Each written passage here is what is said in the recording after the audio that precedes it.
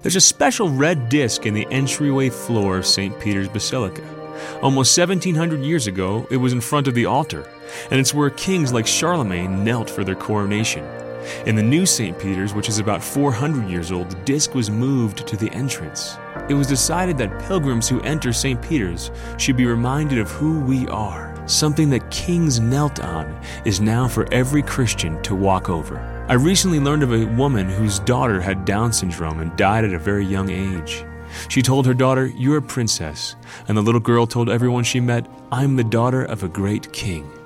One day she looked intently at her mom and said, "Mommy, you have a crown, but you don't see it." Did you know that at your baptism, the priest put chrism on your head and anointed you as a priest, prophet, and king? Remember who you are, child of God. This is Chris Stefanik from RealLifeCatholic.com.